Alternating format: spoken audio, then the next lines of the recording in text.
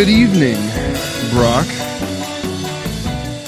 Good evening, Cameron. Those were good pregnant pauses. Yeah, I'm still getting used to the full name. Oh, right, yeah. The run part? Well, yeah, when you put it like that, it sounds easy. I mean,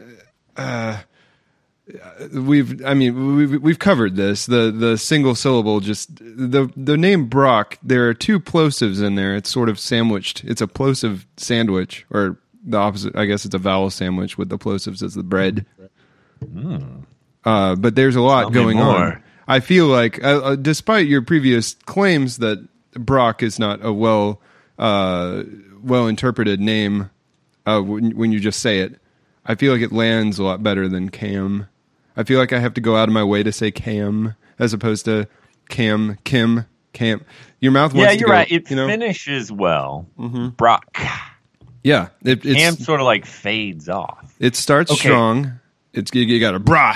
I mean, that's a good. Yes, brah. I do get bra a lot as well. That's true, bra. There is that kind of bra. That's not the kind of bra. We're not talking about either kind of bra, actually. We're just talking about how good that sound it feels. Bra. And then and that's it. That's the whole name. I should be more of a bro based on my name, but broke. I do need to ask, now that it occurs to me, Cameron. Mm-hmm.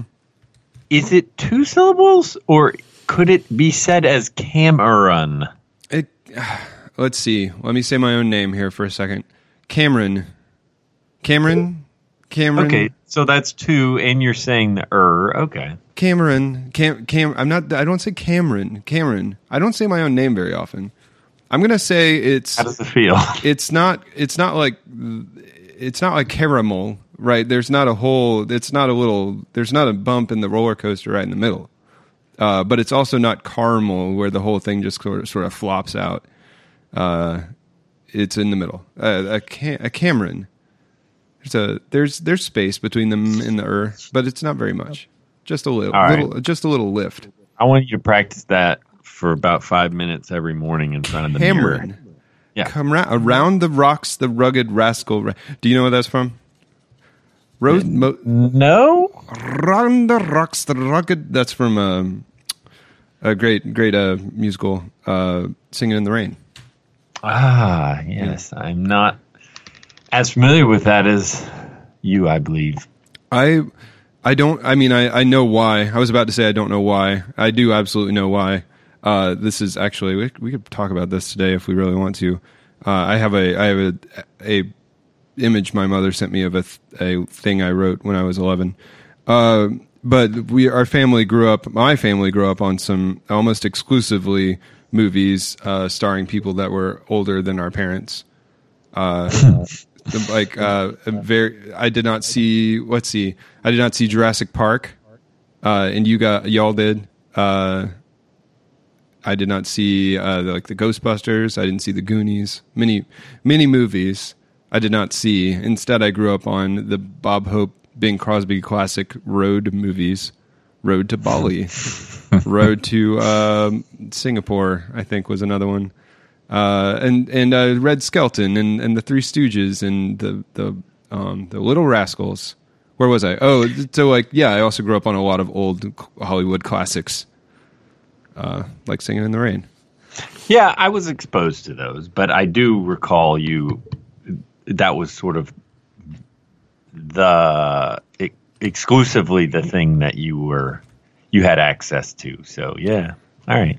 There's a tremendous website I recommend anyone go to because it's an experience called kidsinmind.com.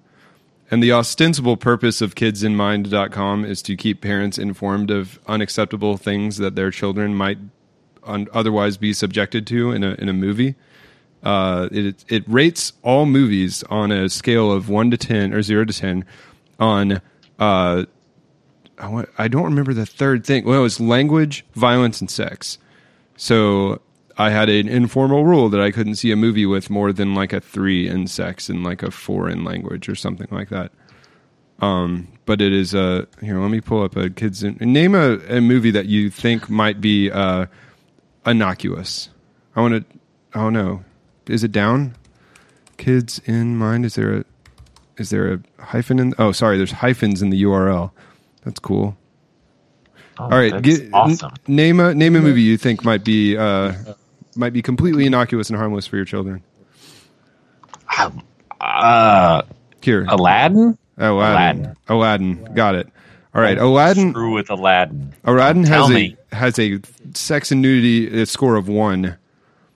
Three Disney kisses. 2 between the princess and Aladdin. Oh, by the way, the whole point of this site is they list literally everything that happens in a movie that might be bad. The princess is drawn rather seductively with a little cleavage and an exposed midriff, and she flaunts her curvy figure. Well, reading this is much more risque than watching the actual movie. I mean, I saw that a lot as a kid. It never made me think those things. Let me find no, wait, they don't have the Goonies.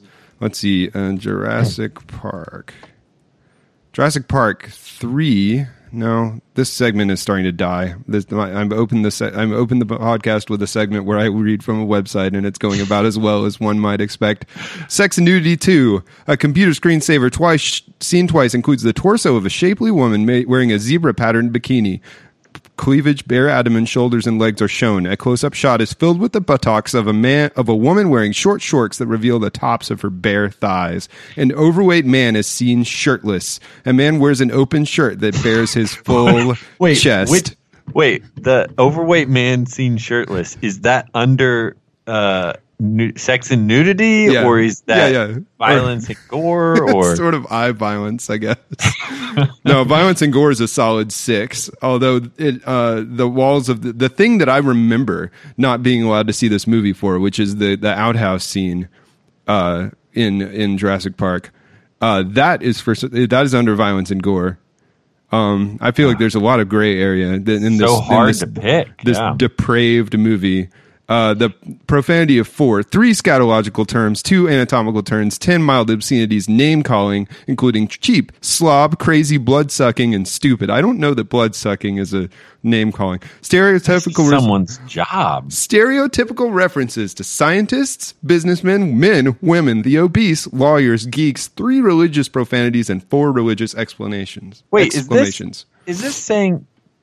this addressing political correctness and other forms of potentially offensive language? I think that Kids in Mind seeks to leave no stone unturned in their desire to fetishistically list every possible thing in a movie that isn't like someone eating a sandwich. Unless they're eating the sandwich seductively, in which case I'm sure it would show up here. I don't even want to read that because...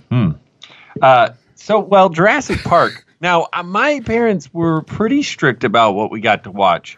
Yeah. In a lot of ways, maybe not in the same way as yours were, but seeing Jurassic Park was a major deal for me. I guess I was at that age where it was just like, okay, you can probably watch this. And we went to the theater to see it. And it was me, my dad, and my older sister, who also was like just being allowed to see something like this. And I don't remember a lot of theater goings specifically, but that one I certainly do. I'm sad that you didn't have that experience. That was something else. I had a very strange set of vicarious experiences though, because everyone saw Jurassic Park. Everyone talked about it. All my friends talked about it. And then my grandmother, who is extremely straight-laced on other aspects, for some reason went up against my parent. Like, she was really into Jurassic Park, and as a rogue move, kind of behind my parents' back, or it might be in front of my parents' back, but in a way that they couldn't like confiscate them, or I guess they maybe didn't care. She gave me a set of Jurassic Park trading cards. Wow. Yeah, so I had these trading cards. You put them under your mattress? I mean, there could have been a shirtless obese man on one of those. I'm pretty sure Dennis Nedry is shirted on his trading card. But I inferred basically the entire plot of the movie from this set of trading cards that kind of, it was it wasn't a collectible card set, I think, because I feel like every scene is represented to the point where when I actually saw the movie years later, I was actually kind of bored because I knew what was going to happen. You had storyboarded it with your cards and actually had come up with a more compelling timeline. I wish that was the case. It was just a disappointment. I actually am not a huge fan of the movie, and I wonder how much of it is just all of the like weird baggage and the way the movie was drip fed to me for years. Before I finally saw it. Well, I'm guessing so. And saying for years would also indicate the uniqueness of what it was when it was. Hey, I won't get into it, but it definitely was one of those movies where it's still good, but it was special because of what it was and when it was. I mean, yeah, definitely. There were some clever filmmaking. It's like Terminator, right? There's some Terminator 2 especially does so much with comparatively primitive special effects. Terminator 2 holds up amazingly well. I think like the T-Rex stuff in Jurassic Park is awesome, and the way it's shot in the rain and everything hides the animatronics, like all that stuff is great. I see modern movies and I just can't handle I'm not going to get into CG bashing. It's not CG. It's the over insistence on like manipulating every bit of a thing's movement and trying to make everything work together perfectly in this scene that your brain neither can comprehend and also feels is slightly wrong because no real life scenario animates itself with such like interlacing precision. It's just, it needs to be what that was. So there's engaging. There's a trailer. I never saw Jurassic World because I don't really see movies all that much. Wait, can you say that with more condescension? Just no. That was. I know it wasn't for that, but I feel like it would be a good opportunity. You misheard, or I misexpressed my fatigue, my parental. I can't just go see a movie whenever fatigue, as condescension. I think we've touched on the what Shannon and I have decided on doing most of the time is soloing movies. Alternate. Yeah, and that's what you got to do. And I'll do that for, I did it for Blade Runner and stuff, but I'm not going to do it for Jurassic World. Anyway, point being, there's a scene in Jurassic World in the trailer where there's a huge audience full of people, like thousands of people looking at a huge arena of water, and then this massive creature jumps out and like eats another creature or something, and it's by scale dwarfs the T-Rex thing by a factor of 10, right? It's this humongous 500-foot long thing, but in terms of you, the viewer, and what you're seeing, it's like there is no suspense. You don't feel small, and that doesn't feel big. You just kind of feel like you're in a helicopter seeing something big happen really far away. You know what I mean? Like every part of it that could be used to make the viewer feel small or amazed or anything is set aside for the thing that, like, I guess makes the best. It feels the biggest, but it doesn't actually feel the biggest. The camera feels too big. The whole scene feels too small, I guess. Yeah, I totally get that. I wonder if it's just done on purpose because they know it has an effect on an aggregate amount of people, or if they just think that's the way to do it. But who knows? Hey, I'm going to say pause, but you can do whatever you want because I heard a child in distress, and I am in the house by myself. So let me go check on that. Oh, interesting. Intriguing. All right. Well, that's good because I was going to forget to do this. This is Cameron and Brock are two people. I'm Cameron. That was Brock. We so far on this show talk about food 20% of the time. We talk about movies 5% of the time, and then start getting nervous that it's becoming a movie podcast, which no one, I guess, needs. Not that anyone needs this podcast either, but we have known each other since we were 6. We try not to delve into memories so much that someone would say it's a memory podcast, but we're reviewing, I would say, the last 30 odd years, less than 30 years of our existence, comparing notes on what the heck has happened and what we're planning to do about it. That's the podcast. We're two people. It's Cameron and Brock are two people. You can email Cameron and Brock at gmail.com with questions, comments, requests for topics, complaints. You can go rate us on the iTunes and the Google. And I hope you enjoy listening to this unscripted podcast where we experiment with being more frank and open than we usually are, I guess. At least than we have been with each other for a long time. I haven't talked with Brock regularly since college. And this podcast sort of started because we both realized that we had a lot of things to get off our chest and a lot of things to compare about and a lot of reflections on how we were raised and things like that. I'm glad you're here, person. And I'm glad Brock's back because I was having to vamp there. That was getting awkward. How did it go? How's the child? He's fine inexplicably. He just started wandering through the house, laying down periodically, crying and trying to go to sleep. So I just placed him back in his bed. He did have a major spill earlier, so he may be just in pain. They were playing a game which some of you may recognize, the one where you go outside, put pillowcases over your head, and run as fast as you can, not knowing where you're going, and then you run into something, and surprisingly, it hurts.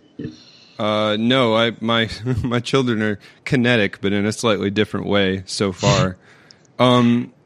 So wait a minute. You had said that you were at home alone and you heard a crying. You meant that you were the only adult present.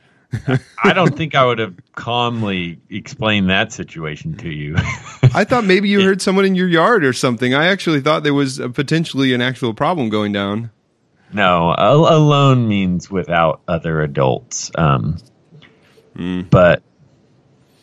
yeah, let's see if he chills out. I haven't heard any children in my yard, so who signs off on this pillowcase suicide game? Nobody signs off on it. It was clearly their older brother who was trying to come up with games to direct for them, as he likes to do. Oh. And I'm like cooking and looking outside occasionally, and then every 30 minutes to an hour, somebody will come in crying. That's not a bad ratio, considering, maybe they have a lot of open space to work in. I feel like you got a pillowcase on your head and you're running. It's going to take you less than 30 minutes to run into something. Oh, no, I think that happened within a minute. This is not I don't believe this game has ever been attempted before. So I can think of at least one reason why. Did they so where did these pillowcases come from and where did they go? Did they salvage them from their beds and then you just ended up with more laundry and a Band-Aid? I believe they took them off of my bed, which garnered another level of talking to, as well as telling his brothers to do dangerous things. So yeah, there was some pillow restrictions put in place. That's bold. There's that if I was however old, what's the mastermind's age here? Like 9 or 10? 8. Just 8. Turned 8. Oh, okay. For some reason that's right. For some reason I thought you had a kid significantly older than mine, just barely. A lot more conniving than mine though. I think that the parents' pillows on their bed are the last place I would look as an 8-year-old for pillowcases. I would sooner go buy a pillowcase at the store than take them off my parents' bed. Well, so we'll see. another very thing that I feel like is important to detail here. Did the 8-year-old have a pillowcase on his head? No one had any anywhere by the time they got in. It was one of those situations where nobody wants to get in trouble for one of their siblings getting injured, which is incredibly common, so far as I've seen, situation among siblings. Sort of like they want to smash each other up, and as soon as somebody gets seriously hurt, they're like, "Oh, you're okay. Everything's fine. Don't tell mom or dad." Right. Yeah, you don't. Yeah, I mean, the plan it requires multiple willing participants normally. So you didn't actually. It's not like you were stirring a pot and then you looked up and there were pillowcases running around your yard. The entire thing is hearsay at this point. There were pillowcases out there. I mean, circumstantial evidence is strong, I'll say. Okay. All right. Oh, so they left the pillowcases out there. Oh, man. Yeah, so this is just going to continue as it would for so many boys running around together. But that's all right. I guide them in some semblance of... Yeah, it sounds like you're doing a great... You're guiding them. Well, what's the word? You don't, like, tell the river where to go. You sort of, like, nudge it away from the worst possible place it could go, right? I would say that is a parenting philosophy that I don't feel like I was raised on, but I'm definitely come around to in a lot of ways. I feel like I was raised more on the quick. I need an answer to the, like, a very sort of heuristic heavy way of parenting, where I feel like a lot of things were introduced to me as a conclusive soundbite. For a very sort of like off the wall example, for years, I'd seen the band Pearl Jam in the newspaper. I was probably too young to actually be listening to Pearl Jam. I don't know. I was probably like 10 or 11. They had come to Pensacola or something, and I asked my mother who Pearl Jam was, and she said, "Oh, they're pro-abortion." That was, for a super long time, all I knew about Pearl Jam is that they were probably not good dudes because they were pro-abortion, and like that was right. Yeah. Like, and who knows? Not to say that there wasn't something behind that statement, but as a kid, you're only given the information. You tend to imagine what you're told is the most important piece of information, or at least everything else is sort of trivial. Right. When you're told something like that. So, yeah, you weren't being lied to per se. No, and like it was perhaps beyond it was very much beyond the purview of that particular conversation, one way or the other. But I had a file, and I had in my brain I had pulled out a folder and I had written Pearl Jam on it, and that file was clean as the day that it came out of Brain Office Depot, and I had nothing in there. And then I asked, "Hey, I'd like to put something in this file," and that's all I get. And that one piece of paper goes into the file, and that's it for forever. That is not unique to you. I got a good amount of that too, but I guess you do try to do that a little bit so that they can comprehend a little bit of everything. I guess. But I'm gonna try to go for a little more of a neutral facts, maybe a couple facts, and you can just pick what you want out of those. Well, I mean, that was a fact, right? But it was entirely the wrong category, class, and every other, it was the wrong type of fact. So like, with my kids, I'm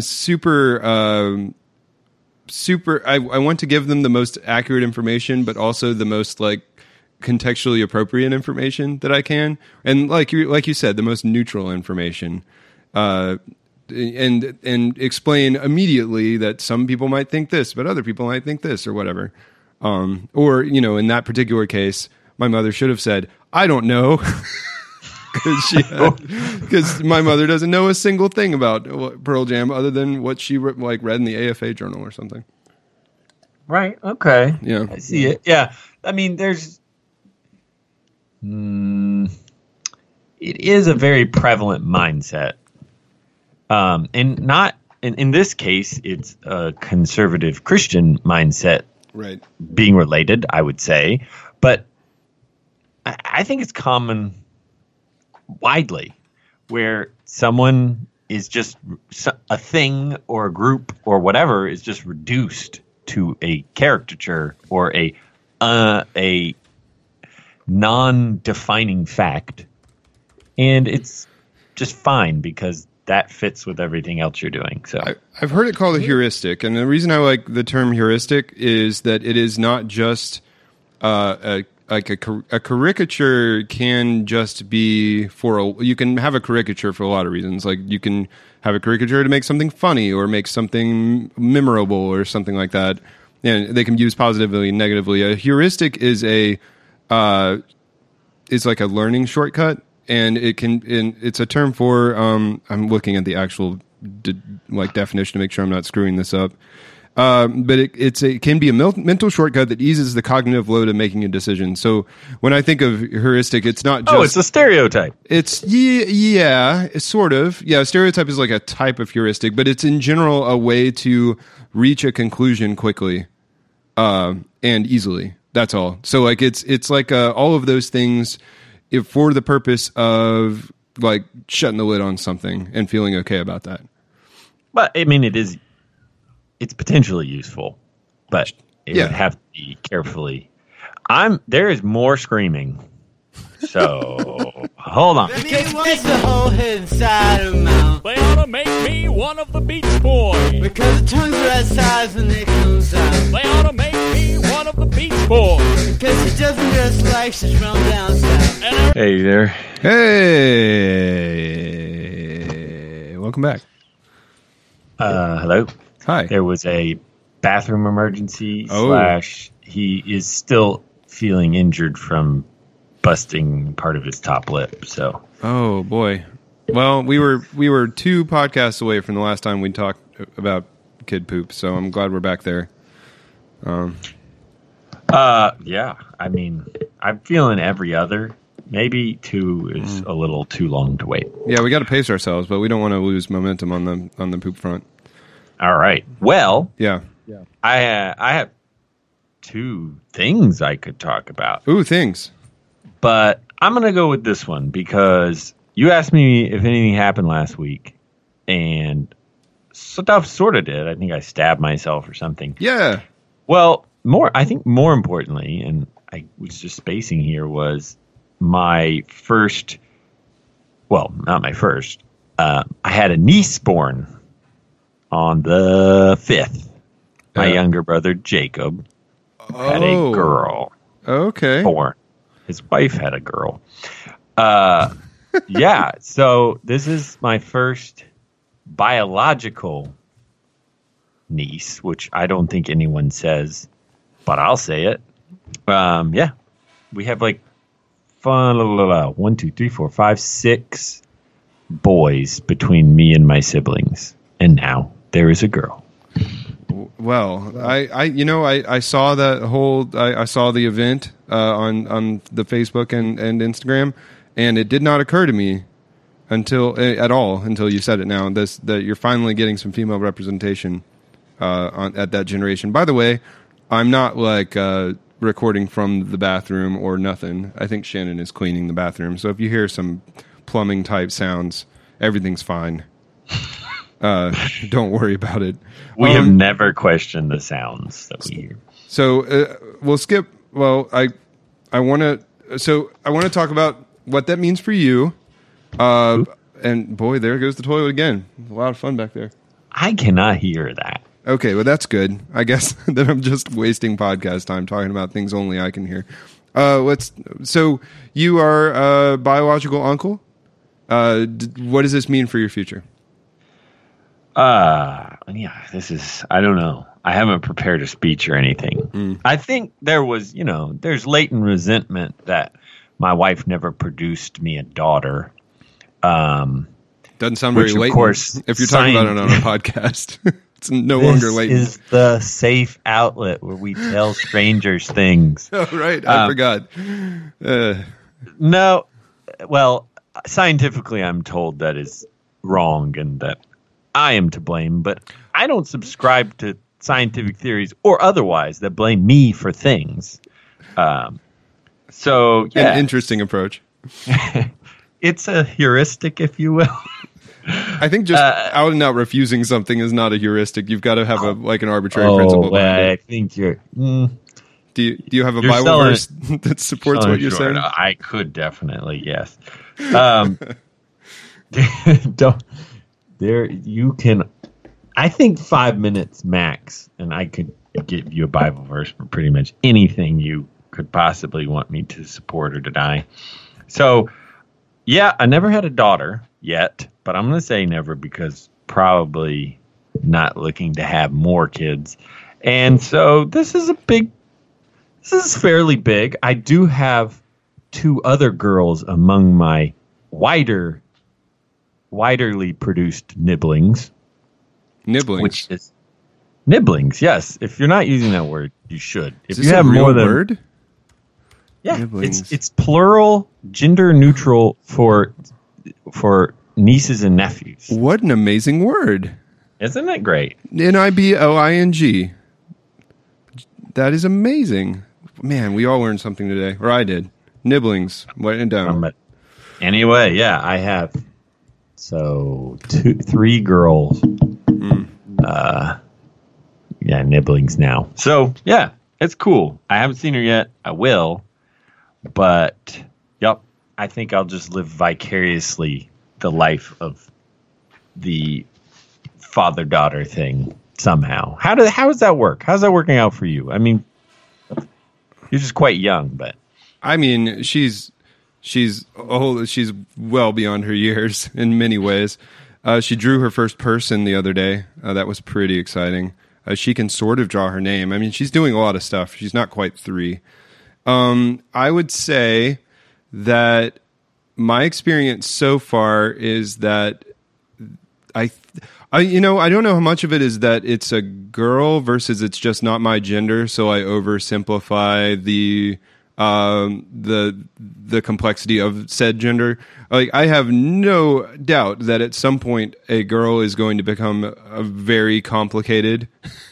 Like a daughter is going to become very complicated in a ton of different ways. But right now, while she's 2, I feel like the world of a 2-year-old daughter is very, very straightforward in a lot of ways. Like, she is, I am absolutely in the call your daughter princess team, where I didn't think I would be. I always thought that was a little saccharine, a little maudlin, a little live, love, laugh over the headboard.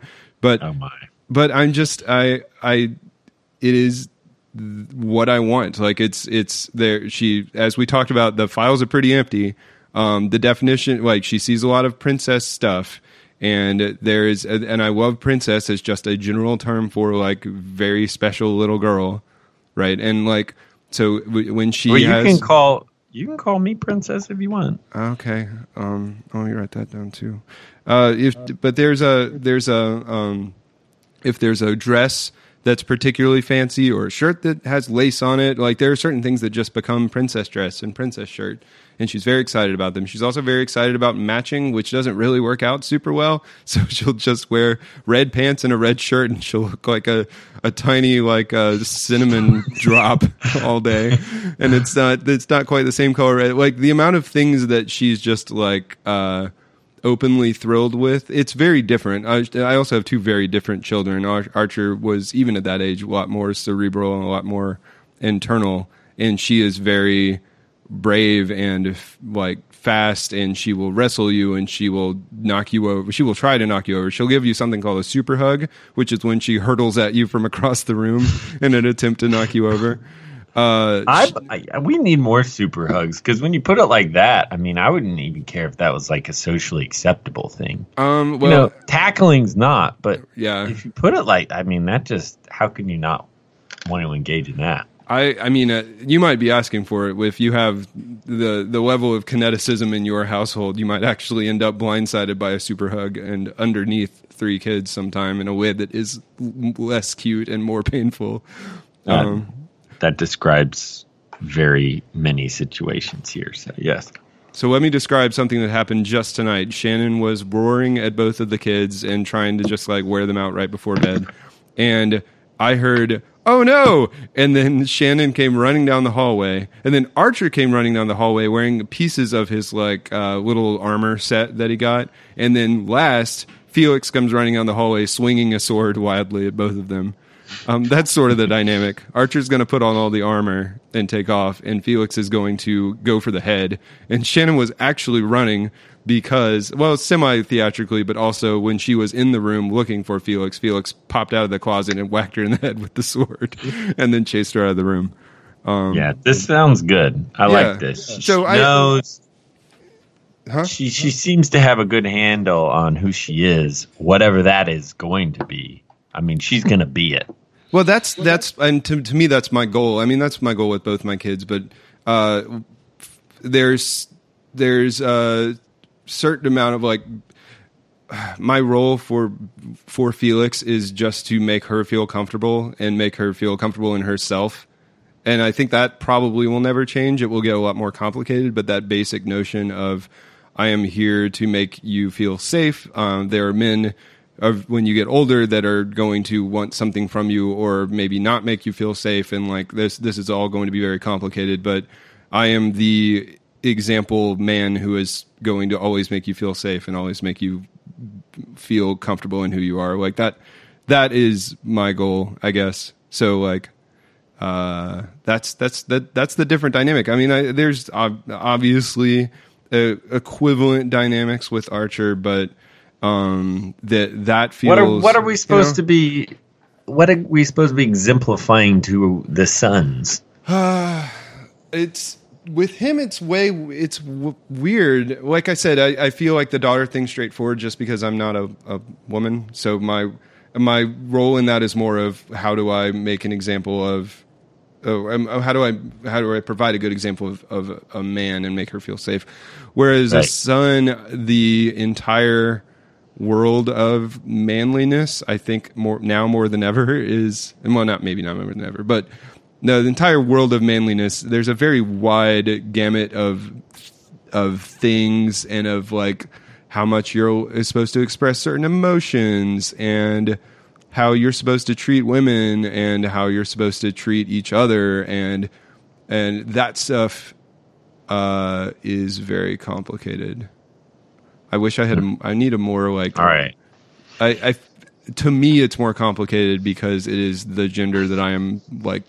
No, I think it is. I mean, participating it's not simple either way, but yeah. I do agree with you in that it's more of a direct example than a counter example. Right. It's almost like you have to teach someone the proper way to speak a language rather than just say, hey, this is what this language should sound like. You know, that's a very different thing versus. So I'm with you. I'm still trying to figure it out. But I think, I mean, simply put, though, if you actually have an idea of the good way, a positive way to be a person or a man in this case, then try as hard as you can to be consistent as that. And like you've already done most of your job. I think. Because example is probably 90% what I actually remember or has changed the way I think and do things. And you don't realize it till after the fact.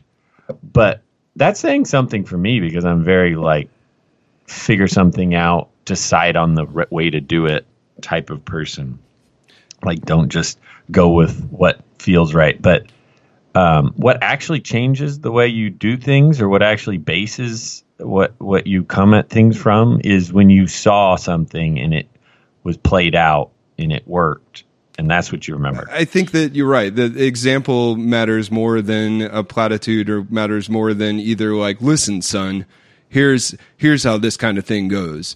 You know, like I'm going to teach you how to be a real man now. Like this, you know, you always treat a woman like this, blah, blah, blah. And really, and anyone would I think agree on some level to that the things that you remember are not the list of things that your dad described to you about how to treat someone a certain way. What you remember are specific events, you know, like some specific thing that happened. Because that's, you know, consistency as a parent is the most important thing. I would say. So it takes a little pressure off of you, but not really. It just transfers it back to the pressure you should feel as a human Right. to be a good human being. Yeah. Right. So at least it collapses those responsibilities. Somewhat. Yeah. I mean, you're always kind of on the hook for sure. You can't really let it. Well, it's like, it's an extra level because then you're going to, you're not just going to screw up yourself. It's like putting a sticker on your car of something you like or associate with, and then all of a sudden you have this terrible feeling that everyone will judge the thing you like based on how you now behave in your car, and you're like, I don't know how I feel about this.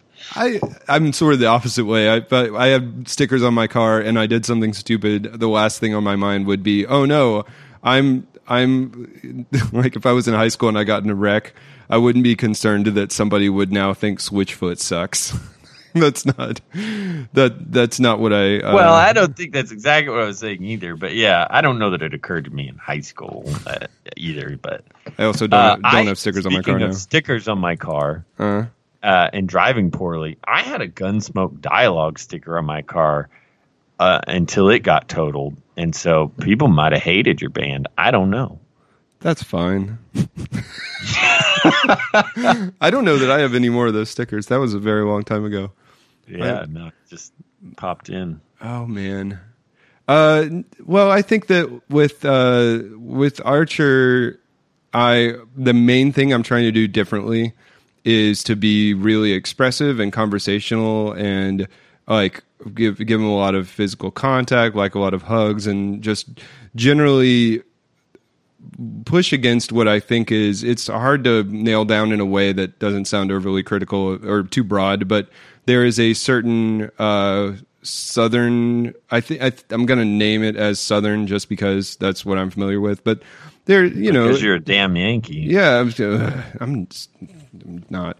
The Southern male is not necessarily someone whom is comfortable with expressing their emotions, and there's a certain amount of like, we're gonna be a fairly distant, or you think of like a standard 45-year-old Southern dude is not going to shed a tear at a song or something, except unless it's like a manly song about the troops or something.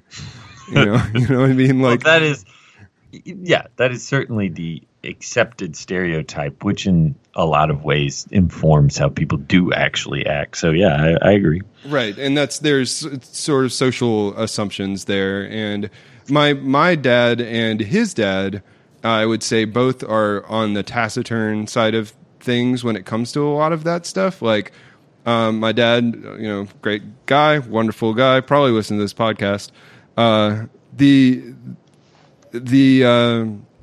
The amount of actual like heart to heart discussion we had about like a feeling that I had growing up, on the low end. I'm looking forward to trying to like break back the other way with Archer a little bit. In a way that is not just like, listen, son, you and me, we're both men and we're going to talk. I feel like I just don't want that to be the framing of any interaction. Does that make sense? Yeah, I know. I'm with you. Now that we're men, we're going to, listen, like, hand on the shoulder. Like, I feel like that overmanning of a conversation is just puts everything in like an awkward framing of, since we are men, we have to address these emotions in a man way. We have to man these emotions. Yeah, I mean, I'm not. Yeah, I am very far away from the person who says it's all constructed. It's even damaging to say you need to deal with it this way by putting some kind of veil over it. No, I mean, I think more often than not, you will end up having to deal with certain issues in certain ways with boys, but you don't have to think of it that way. Address it like it's neutral all the time, and you'll end up having to deal with those things, yes, but it's so much more natural. Yeah, I mean, all I'm saying is I want those conversations to not have to be special occasions or to be framed a certain way in order to I mean, we're talking about minimizing awkwardness, though, because yes, there's no avoiding it. No, well, I mean, the topics at hand, whatever they might be, no, definitely not. But what am I going to tell my sons about Jasmine's midriff? And they ask. For they're going to graduate from those 1 movies to the 2 movies, and all of a sudden you're going to go from voluptuous figures to voluptuous figures with bare midriffs, and eventually around 3 or 4, they're not even going to be animated anymore. They're going to be real life. Not in my house. So okay. So the main thing I remember from going to your house and watching movies, other than your kickin' movie room that you had later on, and then in the bigger house, right? Not the shoebox house that we discussed last time. Your curse box? Yeah, the curse box. The curse box. The curse box that was this had to have been cutting edge technology at the time, because my memory of how the curse box worked. The curse box, if it had a dial that went from 0 to 10, was turned to 11 at all times. Because I remember it cutting out like the word nuts and things like that. It would read, just for clarification here. You ran audio. You didn't run audio through it. Okay. Yes. Yeah. You did. You did both. It would read the closed captioning, and it would mute the movie over whatever words and groups of words you chose to cut out, and then it would play a closed caption with replaced wording, which maybe was the best part of these earlier models. Yes, it's incredible. Yeah, so you would still get the dialogue, and it would cut out the normal audio, but you would get very entertaining sentences where I believe it replaced something. Why? I don't know. It would replace like ass with toe. I remember that one. Sex was hugs, which check. I think that's my favorite. It actually worked and was hilarious. Gosh, I can't remember them all, but you can just imagine. Those are the 2 I remember. I remember it failing epically on the movie Aliens. So to back up, just to fully describe the experience of watching a movie here, we'd be watching The Matrix or some other, because we could watch R-rated movies as long as they were like war violence. I think we watched Braveheart and Gladiator and The Patriot, but the curse box was on, so we would be watching Aliens in this case, and there would be Independence Day. I think was a big one. There would be planes, there'd be alien blaster, blah, all sorts of sounds, and all of a sudden the closed captioning would hit a bad word, and the room would go silent, just with the sound of everyone breathing. And then there would be a awkward caption on the screen where the pilot yells, whatever damn turned into, I forget. I've forgotten so much. But so and especially with certain movies, you're hitting one of these, because like I said, anything that was even PG would trigger this thing. So you're hitting constant audio blips throughout the whole movie, and sometimes the closed captioning wasn't timed with the movie, so it would cut out just as the person said the thing, and then it would block some other dialogue that you would end up not getting a caption for. It was very frustrating. But my favorite was the epic failure on the movie Aliens. Is, I believe, one of the soldiers in that movie says something to the effect of "motherfucker." Hello, listeners. In this segment, I originally recalled the wrong phrase that Bill Paxton says in the movie Aliens. He does not say the phrase that I said. He, in fact, says, "rat fuck son of a bitch." So there you go. That is what I should have said here. I'm removing the thing I said because it was a little worse. So this curse box blocked the first section of that perfectly. A+. Good job, everyone. Did not know what to do with the second word. So what happened on the curse captioning is the sound cuts out, and then it says whatever dumb thing it says, and then it just says "rat fucks" on the screen for like 5 seconds. I truly don't remember that. It must have been hyphenated, or it was like inside a single the word. Yeah. Right. Okay. Yeah. It was something. I'm gonna. That's how I remember it. Yeah. Definitely. The word "fuck" had been worked into a multi-syllabic sort of expanded version that did not fire off inside the curse box's fuck thesaurus. We have to stay at the cutting edge of profanity squashing. Right. Yep, you have to. And this is also someone's job. Yeah, man. So, I mean, that job, I actually had to do that once for a client quite a few years ago. They insisted on a filter for their comment system that we built for them. Yeah. So we did have a huge file that we had gotten from somewhere that was ostensibly a list of every word that should be filtered out, and we just kept it around because it was a list of like 5,000 insanely creative naughty words.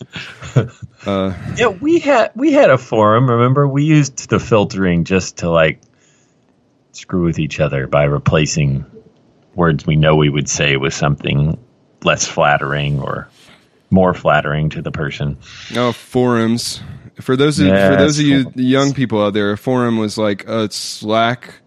It was like let's see. It was like a slow motion Slack where you're posting web pages to each other. It was like a Squarespace Slack. Does that make sense? I believe they still have message boards. All right. Yeah, but no one under 35 is on a message board. My message boards are all gone. I used to be a big player on the Tony Hawk 2 for PC message board. I was on there for years. You are a big member of the community. I don't want you to sell yourself short there. I was a mod, yeah. You were a mod, the Normac. Mm-hmm. If I recall. Oh, I made some mods too, which is different than being a mod. We're really going to confuse the kids with these old-fashioned terms. Sorry, you were a mod. I thought you were talking about the mod you made. It was the Normac mod. It was the NoraHack mod. Oh, yeah, God. By the NoraMac, the author of the NoraHack, the premier trick editing really into that mod for Tony Hawk 2 for the PC. Thinking back on it, I do, and maybe they meant to do this. Maybe it was just a happenstance. But I back your parents, some of your parents' parenting, based on how incredibly engrossed you would get into things when allowed to participate in them. I mean, it was impressive. I have to deal with that now with Archer. I have been trying to go easy on screen time, but that kid is just. We discussed he got off the plateau in Zelda into the game, and now he would play Zelda every waking moment if I let him. And we have. I don't want to be screen time parents. I just don't want to, but it has negatively impacted school and chores, and he spends all weekend and Sunday. I try not to have video games on in the morning on Sunday up until sometime in the afternoon, but it just means that there's incessant asking up until the video games. I mean, it's framed in all kinds of cultural ways and how it works and how it doesn't, but it's natural. It's curiosity. It's everything. It's like it's a distilled version of that, which is, I think, why it's so attractive. But yeah, I mean, yeah, just treat it like anything else that would be in that same vein as far as behavior. Yeah, I don't like getting too obsessed about calling it a thing and then seeing it as that thing with all kinds of other definitions. Yeah, you just sort of handle it like everything else. Yeah, I mean that's the thing is he's done this with a lot of things that weren't video games, and I don't want to stigmatize video games. Certainly, I play a lot of video games myself, but it is whatever the thing is that he's just head over heels for. We end up having to keep one eye on. He currently, and I highly recommend this book for your household. Are you familiar with the Picturepedia? I don't know. Explain it. The Picturepedia. It's only like $20 or something on Amazon. It's a big hardback book that is like the ultimate one of those books that's just like the Usborne Guide to Sports or whatever. Yeah. Those big. The Picturepedia is one of those for everything. So there's a spread of flowers, and there's probably 200 pictures of flowers on 2 pages. There's a spread for horses. There's a spread for airplanes. There's one for fruits. Are there words? Yeah, I mean, there's captions underneath everything. It's just a very, very condensed and broad encyclopedia, one of those visual encyclopedia things. What you don't get is a lot of, extreme detail. Like the one on dinners or like plates of food across the world is extremely overwhelming because it's just a page full of things with foreign names and no explanation as to, you're like, well, I think that's chicken. That just looks like a stew, But it is an awesome tool for helping him like get a handle on the breadth of all of the things that are out there. Maybe I need this. It is awesome. It is I've sat down with it for a while. It's a really cool book. I learned some stuff in that book. I started there and then ended up on a Wikipedia rabbit hole reading about other stuff. I mean, it is sweet. What I bring it up, he's been looking at that, and we got it for Christmas, and I finally got him interested in it recently, and now he is talking about it all the time. And what it has done, similar to what we were talking about earlier, there's this, I had one index card in my Pearl Jam folder.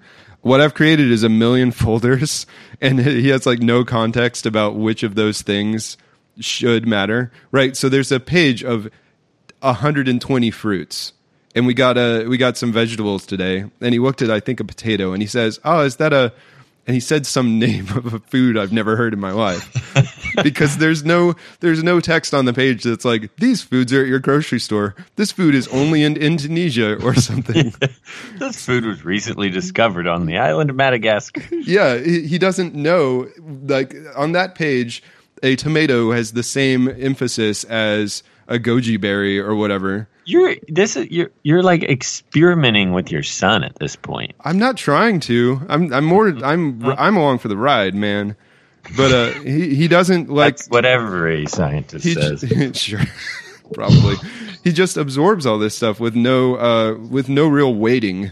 It's weighting. WEIG. That's a good word to have to. You know what I mean? No. Oh, I'm with you. Yeah, there's no relative context to anything. It just all comes in. And then every once in a while, he's just like he knows something obscure that. I don't. I want to do that. I think that's what happens when you find a new hobby. Yeah. Oh, before I forget, and we never come back to censorship again, I think because that will never come up again. So there was a moment before the curse box. It's not called a curse box. What's it called? Clear Play. I think it's called Clear Play. Anyway, that to my dad's credit, he wanted us to watch these movies that he found interesting, and so Apollo 13 came out, and he was like, "Hey, this is a great movie," but he didn't like some of the scenes that had a lot of cursing in it, etc. And so he was trying to figure it out. So he got a VHS of it, and then he would watch it and then record over the bad parts. Oh my gosh. Right? To do this. And I mean, I was dedication just to get to watch it. Yeah. So I mean, hey, you have once you have how you think you can raise your kids the best, and then all the effort you put in. I mean, that's what matters. So thank you, Dad. But even more of a thank you goes to the outcome, which me and my siblings still refer to. So first, I don't pretend to understand how VHSs work in all of their mechanicalness anymore, but there was some kind of time dilation involved in the overdubs. So like a second worth of recording somehow stretched on the tape like 10 times that long. Wait a minute. What? So wait, is he dubbing I'm in about like? To explain it. It okay. was just what was on TV, which also happened to be a channel of like late night Christian hymns with like like a sunset in the background. Perfect. With a scripture, and then there was a nice hymn playing or something. So the overall effect would be that things would start to get heated in the movie, and a valve's going to explode, or one of the things that happen, and you're on the edge of your seat, and then it just snaps to a picture of a sunset with a scripture, angelic singing for like a full minute. and then it cuts back to the movie, 10 seconds later, and they're weird. They're in it. Things are exploding again, and so to say it was jarring would be accurate, but it was also just it was amusingly hilarious. So I really don't know the original. So all I can think of is that he was dubbing it to a new tape, because I don't think you can record over a purchased videotape unless you put tape over the. Boy, I'm way out of my element here. Maybe you put tape over the thing like you do on a floppy disk in order to record on it. I don't think he did that. So maybe he was recording to a new tape. Well, it could have. Well, he could have. No. Yeah, he didn't do that either. We didn't have that kind of technology. We didn't even have one of those things that those things that rewound just the tape. Well, you didn't even have one of those things. You had some sort of a time dilation device. Well, when you put it that way, yeah. We had a drastically divergent levels of technology. Well, the Queer Play, I'm glad to say, is somewhat still around. They apparently legally stream filtered versions of movies now, so you can go to Queer Play and get that version. Oh yeah, I think I know that. Without they have it together now, without the choir singing. Although, honestly, a choir, just like a minute of a nice choir toward the end of Apollo 13. Actually seems pretty nice. I don't know. I tell you what, I remember that movie more vividly. So, happy accident, I guess. Here's the only thing I remember from Apollo 13, literally. The scene where Tom Hanks wraps a frozen hot dog on the window. Dink, dink, dink. I don't remember that scene. So together, we could remember the whole movie. I would love it if someone actually wrote in and proved that I dreamed of that scene and he in fact does not have a hot dog the whole movie. Let's just say you would love if somebody wrote in. By the way, you haven't checked our email, have you? I probably haven't. I tried to. Whatever password you gave me. Oh yeah, it yelled at me. I gave you the wrong password. I'm sorry about that. You're trying to cut me out. So time dilation, I don't. So I'm reading a book. We've talked. I think I had finished the last Philip K. Dick book. Last we had talked, maybe. Mm-hmm. I was reading a book called Ubik, which I recommend. It's very exciting. It would make for a pretty cool movie. It is about Ubik is about. It's about time jumping in a way that is very interesting. But anyway, I'm reading a book now called Liars Incorporated. And while I think Ubik was the kind of book where I got to the end and I was like, that could be turned into a trippy, like kind of a Looper style movie. I do not think Liars Inc. is filmable. And also I feel like in order to fully understand it, I should have done acid before. There's elements of time dilation. There's a scene in which the main character is literally shot with a thing full of LSD, and then you spend some pages trying to keep up with what the hell's going on. It is a startling book. I was not what I was expecting at all. I have not finished it though. Okay, I'm not even familiar with it I think that's why I pulled it up. Is I didn't. Yeah. I wanted to write. I had read a couple of the more straightforward Philip K. Dick books, so I ended up in Liars Inc. More straightforward. Well, it's hard to say. I mean, what would you say his most famous one is? Andro's Dream of... Yeah, one of the ones that didn't... Actually, Ubik is considered to be one of the biggest ones, even though a lot of people haven't heard of it. I've definitely heard of Ubik. There's The Man in the High Castle, I think, is... Man in the High Castle. Yeah. That's... For what people say it is, it's pretty trippy when you actually try to figure out what's happening, especially after the whole thing's over. That book does not tell you what it is about, and so I watched the pilot of the show, and then I realized what they were really doing was making a show based on the concept of the book, but not really in the actual book. Well, that's pretty common. Yeah. Oh, hey, I read The Forever War. You did? Really? All right. Oh, I'm so excited. That was like last week. That's I audio booked it. Okay. Because I drive a lot, and it was good. Yeah? I mean, it was about what I thought, but it was actually pretty well done. The focus was on the right thing. It was just, you were sort of like seeing everything through this person's perspective. Yeah, it was good. Cool. I see why people like it. I'm thrilled. I definitely, I once was criticized by a person I used to work with that said, man, you like everything, which is a really weird thing to be criticized by, especially if you consider yourself. I would never have accused you of that. Right. Exactly. Did this person know you? They did. But I think what they were trying to get across was that when I like a thing, I get very enthusiastic about it. Yeah. So like I generally only expend the effort to say I like something if I really super like it. So like I think that I should, in retrospect, I should have given you less about what was going on with that book, because I went in just thinking it was like an army book, a future army. Oh, well, I think I knew as much as what you probably told me. Yeah, yeah. The fact that that I wasn't expecting it to jump around in time and get all relativistic made it very thrilling. But yeah, the book's great. I'm glad you liked it. Do you have any specific thoughts? I feel like the problem with the book podcast is you either have to talk about the book that you're both reading at the same time, or the conversation devolves into, I read this book. That was pretty good. Oh, cool. Interesting. Oh, I was planning on reading this book. Oh, you are planning on it. Cool.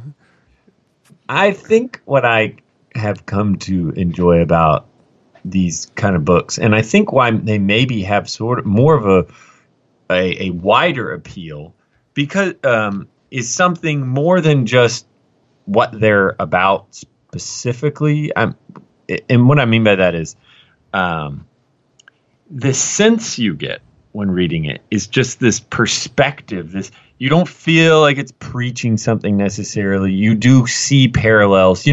I'm sure you could spend a whole class relating how this related to soldiers coming back from the Vietnam War, which I do think it was relating that, the alienation they feel when they return. And but what I think it does almost counter to that is maybe use that as an example, but put you in a place that's alien enough that you experience these thoughts and things without the context that sort of overly defines them naturally for you.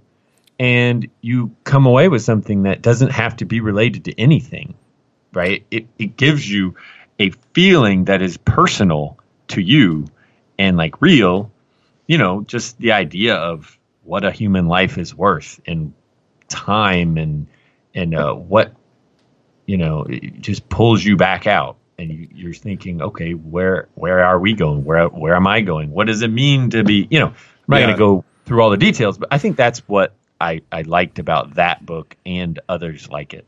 Yeah, I mean, I think that taking things to a grand sort of, taking ideas to impossible scales is what I find exciting about most sci-fi, like that, and that's why I love Bradbury stuff so much, and because he goes all the way out to someplace. Like he has a story called The Golden Apples of the Sun that's not more than 8 pages long, but it's about a spaceship literally scooping energy out of the sun, which is not, this was a fantastical, even for the time, it was probably like not remotely a feasible thing, but it doesn't have to be, right? It is a story where the conclusion is what you start at.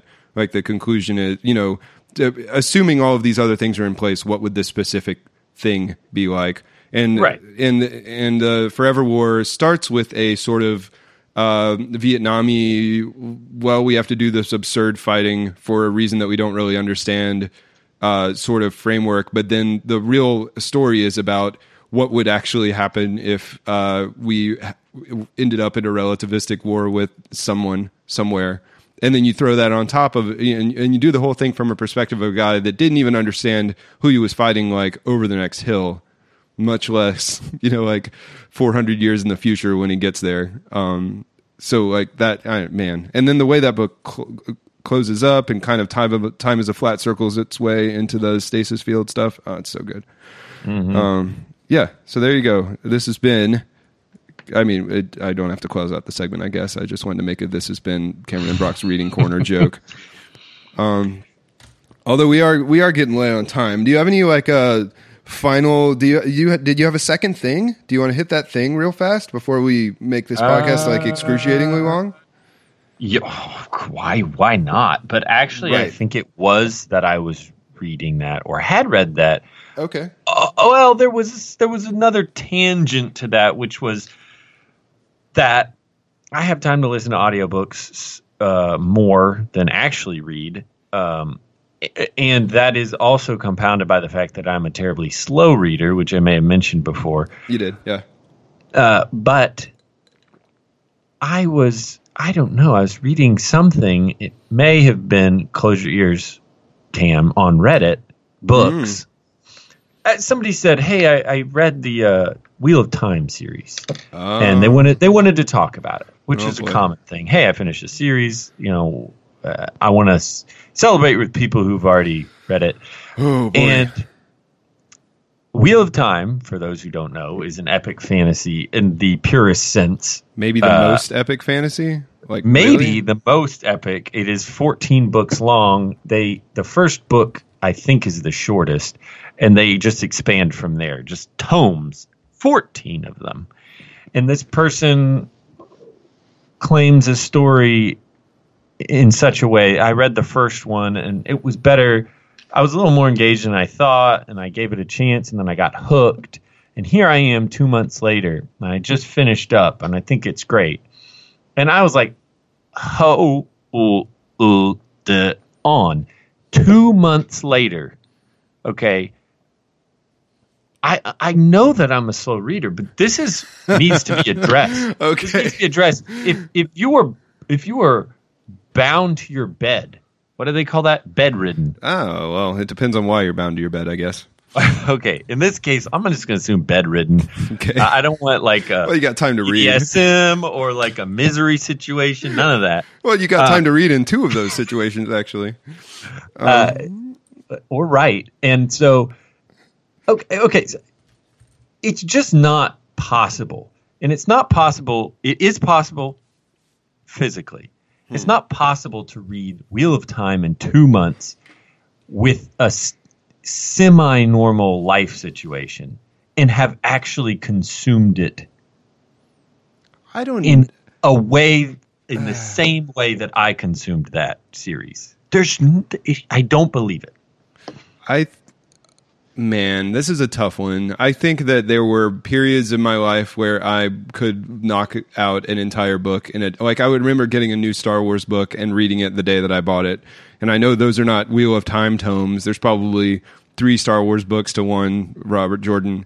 But I could probably I think that's feasible. That said, what you're getting at though is that the reader that they might be skimming, that they might be reading sort of like maybe this paragraph.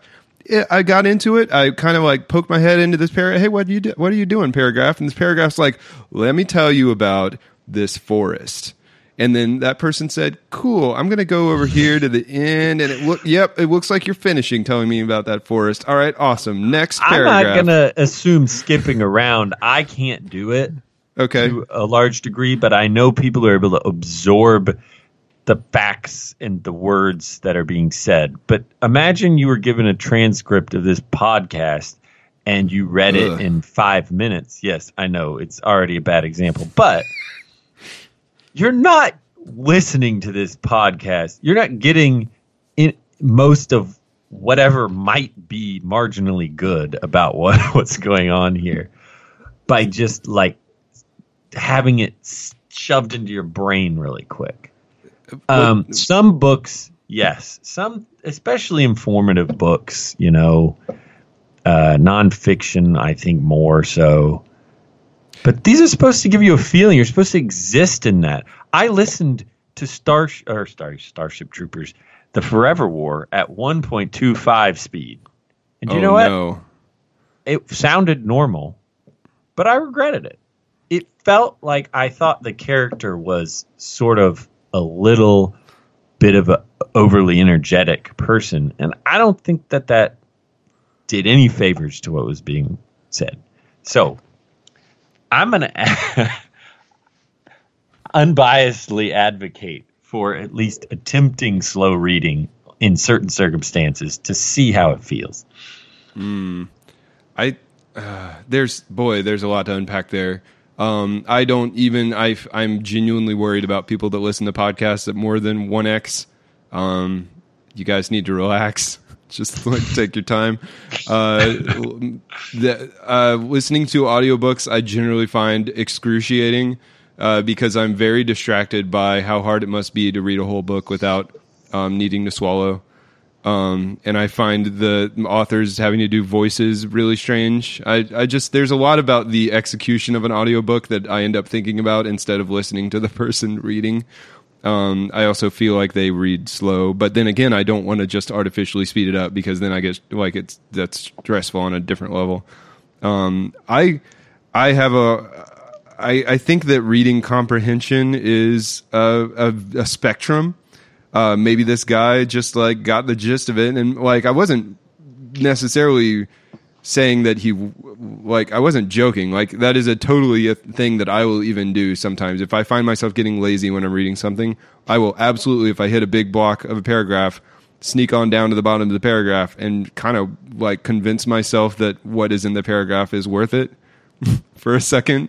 You know, okay, I could probably read this entire story and this paragraph wouldn't exist and I would still end up getting the gist of this story. And then I have to go back and consciously say, no, part of this story is understanding this room that these characters are in, or the nuance of what's actually going on. Like if I just, with a giant series, like, and if anyone has read Wheel of Time, I have the first book. There is a lot of dead space in there. If there is a series, especially towards the middle, you can be skipping some paragraphs. Certainly, I wouldn't argue that it was valuable for me to have read all of that.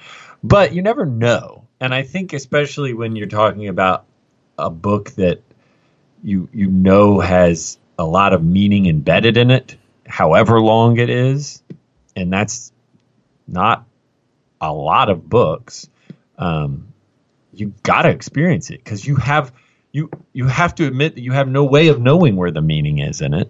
And so you just have to like go with that. Yeah, I mean, find out later. You have to make it to the very end of a really long podcast in order to suddenly realize that you've been wasting the last hour and 20 minutes. Right, and that's like the whole trick. We did it.